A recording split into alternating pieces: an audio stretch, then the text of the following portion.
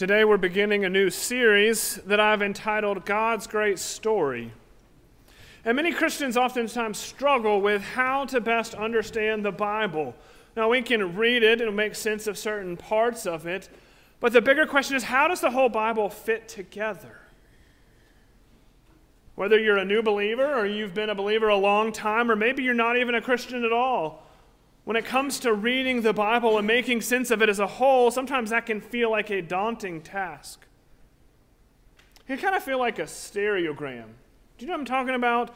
Those sheets of paper that they say, hold it up to your nose for like 5 to 7 seconds and then slowly move it back, and you're supposed to see that hidden object.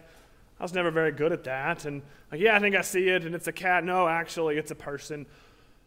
You know, sometimes I think we can approach the Bible like that. If we just stare at it long enough, if we just read it enough times, maybe it will make sense as the whole.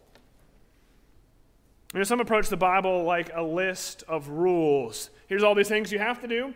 Here's all these other things you can't do. And while the Bible certainly contains rules, it's not just a list of rules. Others approach the Bible kind of like a self-help book. You're struggling with anxiety, where's a verse that talks to that? If you're depressed, if you're afraid, if you need some help with your marriage, if you need this, find a verse that will fit your situation. Certainly the Bible addresses all sorts of things in life, but the Bible is not a self-help book. Still others think of the Bible kind of like a book on theology, all these different things that we're supposed to believe about God.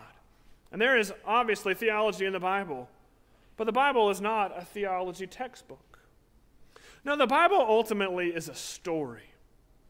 Now, don't let that bother you. It's a true story with real events that really happened, but it's a story of God's plan to glorify Himself by saving sinners like you and me. From Genesis to Revelation, we find one story written by over 40 different human authors over the span of 1,500 years. Some have called this story the story of redemption. And in that story, you find 4 acts. Act 1, creation. Act 2, the fall.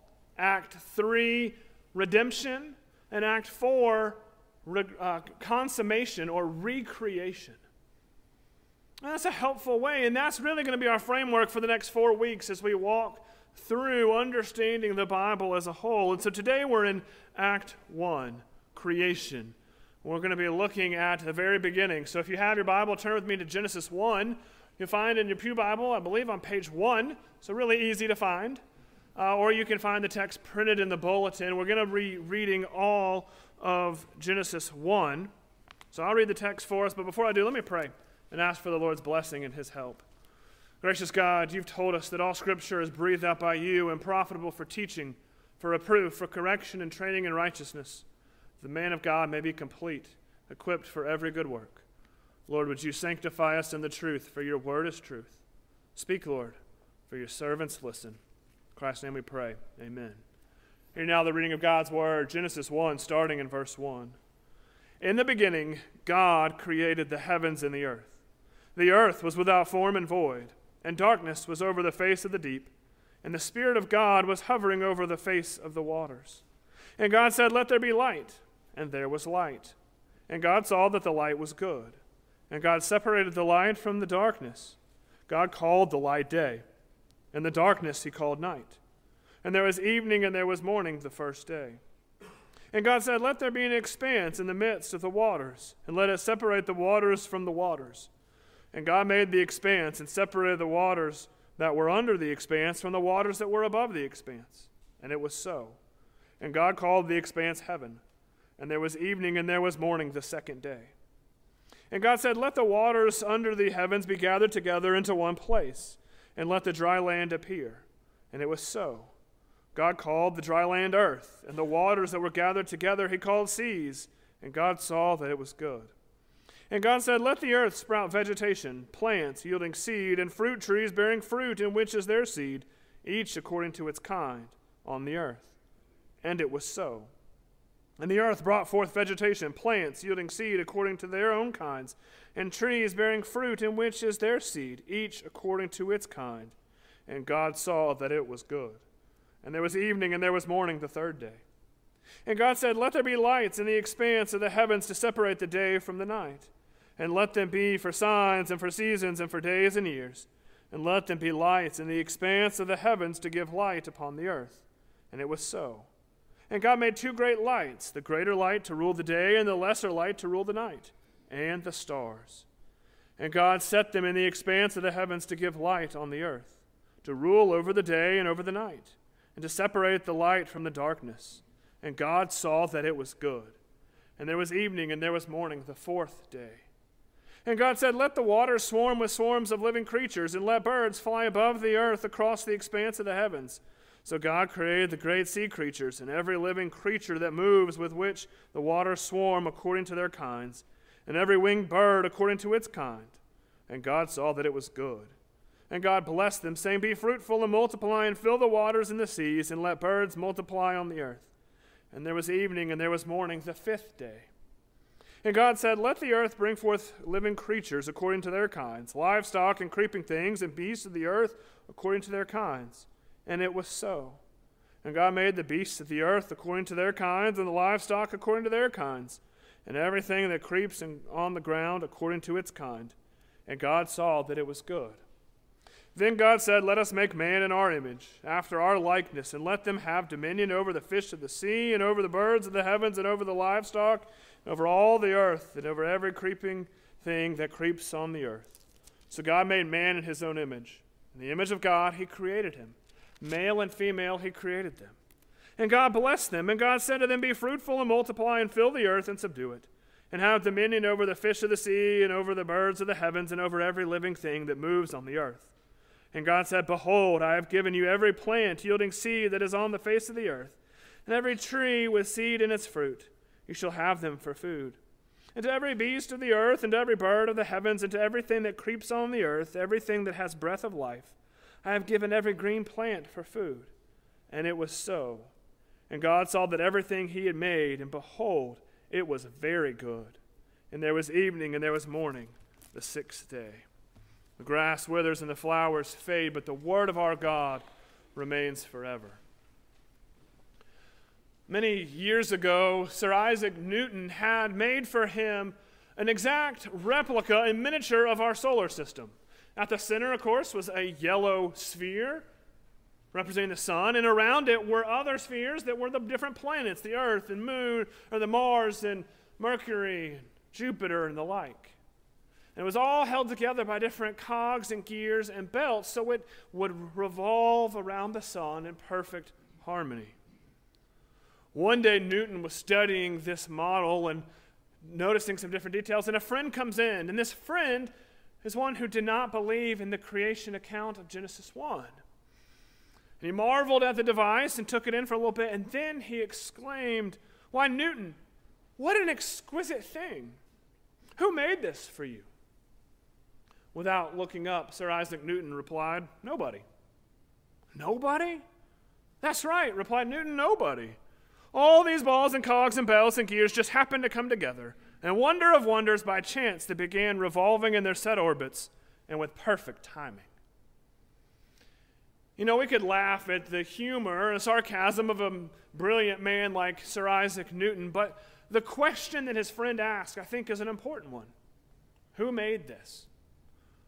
When we look at the world around us, that's an important question for you and I to ask. Who made this? But it's even more important for us to answer it, for how we answer the question, who made this, will impact how we approach our everyday life. God's great story begins with creation. We're going all the way back to the beginning, to the first page of the Bible, to the beginning of God's story, Genesis 1. You know, we could spend weeks on this first chapter. There is so much here. We're really just going to hit the highlights today. And I want us to notice two things. First, I want us to understand creation. And then secondly, I want us to apply it, see what difference it makes for our life.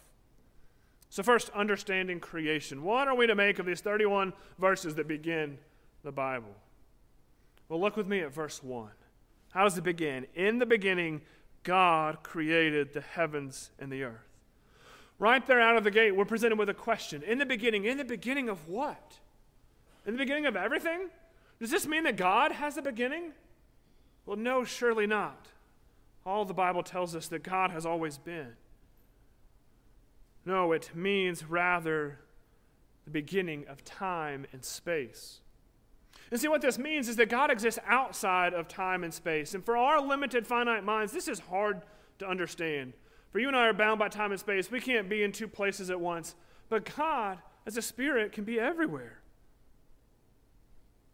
God has always been and always will be. A couple of months ago, my son Bo asked me a question. Daddy, does God have a birthday?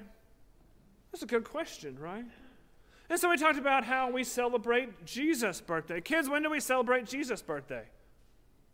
Christmas, that's right. But God the Father doesn't have a birthday, and when we celebrate Christmas, we're celebrating when Jesus took on human form, for the second person of the Trinity has always existed. In the beginning, God. The focus here is on God. The term for God here is Elohim. It means strength or might. And it's in the plural. It denotes his majesty. It's also a subtle hint at the Trinity. In verse 2, we see that the Spirit of God hovered over the waters. That's an explicit reference to the third person of the Trinity, to the Holy Spirit being involved in creation. So we see God the Father at work. We see the Holy Spirit at work. But what about the second person of the Trinity? It was Jesus. Well, the New Testament helps us out with that. In Colossians 1:16, Paul says, speaking of Jesus, "For by him all things were created, in heaven and on earth, visible and invisible, whether thrones or dominions or rulers or authorities, all things were created through him and for him." So we see all three members of our triune God at work in creation. And what did God do here in the beginning?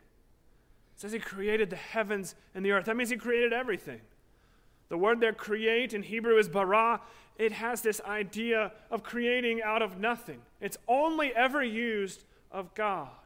There's other words talking about humans making things in the Bible, but only this word is used of God, showing that God's work of creation is separate from anything else in the universe. It's what theologians call creation ex nihilo, out of nothing. Hebrews 11:3 says, "By faith we understand that the universe was created by the word of God, so that what is seen was not made out of things that are visible." How did God make everything out of nothing? Notice verse 3, "And God said." He simply spoke. Kids, would you like to have a power kind of like this? Let there be pizza. Let there be chocolate. And poof, right there in front of you. But can you do that? No, neither can I. But that's part of what makes God's work of creation so amazing. He spoke, and it came into being. Now let's think about the days of creation for a minute. I don't want to walk through all the details. We read it. You can go back and look through what was created when. But I want to zoom out for a minute. Look at the high points of creation. Remember, Scripture is always trying to teach us something about God and how he relates to us and how we relate to him. We zoom out, we see there's a pattern here. The first 3 days are days of separation. Look at verse 4. "And God saw that the light was good, and God separated the light from darkness." So day 1, God separates the light from darkness. Day 2, God separates the waters above from the waters below. And on day 3, God separates the bodies of water on the earth so that there is dry land and there's oceans and seas and lakes and rivers. Now 3 days of separation and then 3 days of filling. Day 4, God fills the sky with the sun and the moon and the stars. Day 5, he fills the sea with fish and the air with birds. On day 6, he fills the earth with animals and then with Adam and Eve. What this teaches us is that God is a God of order. It's part of how we know that God is a good Presbyterian. He likes things done decently and in good order. But in all seriousness, we do see the orderly nature of God in the work of creation. And these days go together. There's a connection. Days 1 and 4 go together. Days 2 and 5, days 3 and 6, they're connected, teaching us about what God is doing. Now, how are we to understand the word day here in Genesis 1? If you have a little thought about this or looked into it, you know there's great debate among Christians. How do we understand the word day? Much ink has been spilt over this issue. And in our denomination, if you're going to be a minister, there's really three positions to understanding the word day. The first is that day refers to a literal 24-hour period. It's the most straightforward understanding. The second is that a day could be an age, a period of longer time, 1,000 years or something like that. In various places in Scripture, the word day is used that way. Third, the word day can be understood as a structure and a literary framework designed to illustrate the orderly nature of God's creation. Again, not a specific 24-hour period, but a greater time that we don't really know because the Bible doesn't tell us. The second and third options seem to allow for the earth to be older, while the 24-hour understanding seems to be that the earth is younger. However, we have to remember that God very well could have made the world with the appearance of age. Made trees. What did they look like? Were they little tiny saplings or were they full-grown trees? We don't know because the text doesn't tell us. Moreover, the genealogies found in the Bible aren't meant to stack up together. There's gaps in them. There's a man by the name of James Ussher, hundreds of years ago, tried to line up all the genealogies. He said, I think the world was made about 6,000 years ago, sometime in the spring. That's not how we understand the genealogies of the Bible. The fact of the matter is we don't know when the world was created. There's different acceptable interpretations of the word day. But I believe what is ruled out is the idea of evolution. That we just evolved, that somehow a big bang happened and we just came here. Even theistic evolution I do not think is compatible with Genesis 1. I do hold to a literal 24-hour day. I think that's the best reading of Genesis 1. It is narrative, it's not poetry. But there's acceptable room for difference, as long as we understand the main thing, that God is the one who created.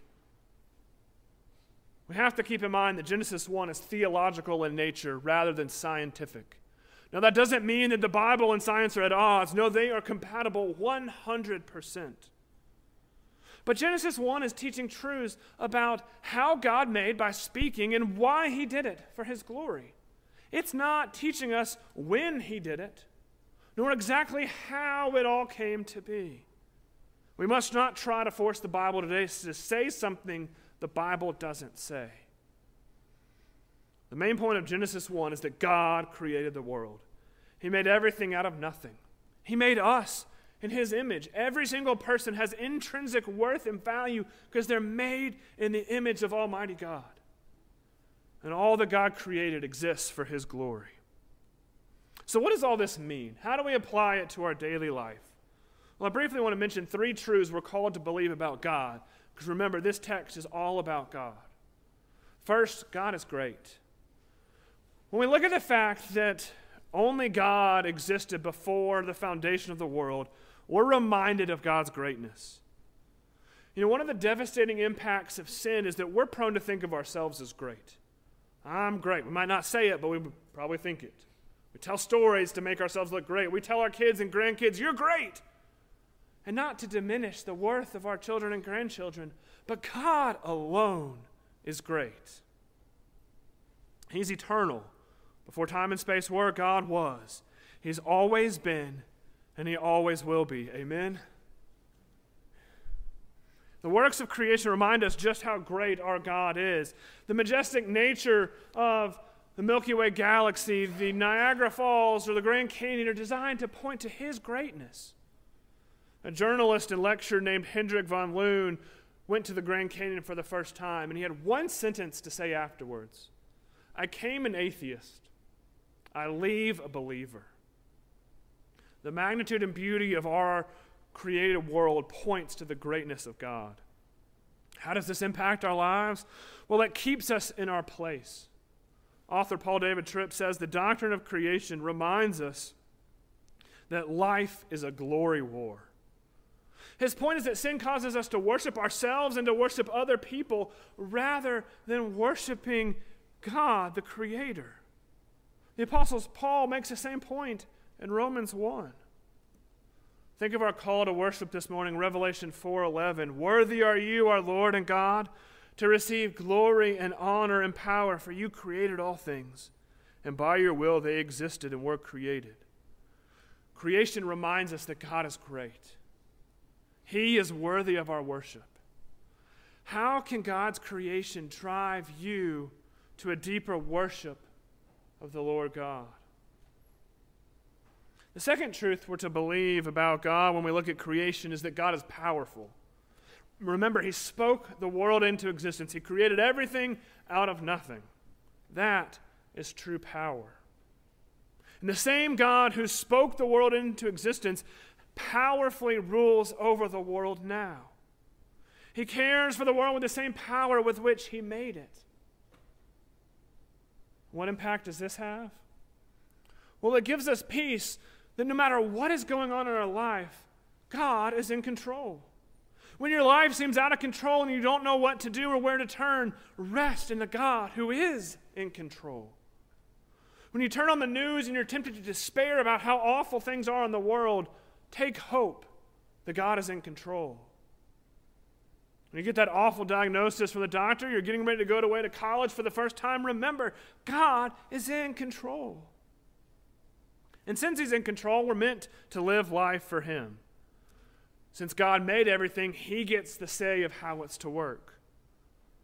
What we need to do on a daily basis is ask things like, God, what is your desire for fill in the blank? God, what is your desire for my time, for my job, for my free time, for my children, for my grandchildren, for my finances, for this church, for this community? God is so powerful. He's in control, and He calls the shots on how the world operates. The final truth we see here in Genesis 1 is that God is good. At the end of each day of creation, do you remember the evaluation? And God saw that it was what? It's good. 7 times that phrase is repeated, and the 7th time it says that it was very good. 7 in the Bible is a number of completion, perfection, showing that everything God did in creation was oh so good. And yet it points to God Himself, who is the embodiment of goodness. Jesus says in Mark 10:18, no one is good except God alone. God is good all the time. And all the time, God is good. In the face of health concerns, remember God is good. In the face of a pastoral search, remember God is good. In the midst of forest fires, God is good. In the wake of the loss of one of your loved ones, God is good. You and I must dare to believe that God really is good. He's far better, far more good than we could ever imagine. And the perfect way we know this is through His Son, the Lord Jesus Christ.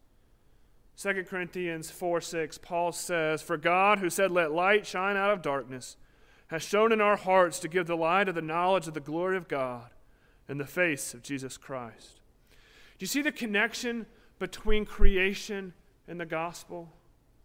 The same God who spoke light into darkness speaks light into our hearts through the person of the Lord Jesus Christ. This is God's goodness. If you know Christ, rest in His goodness. If you don't know Him, come to Him today.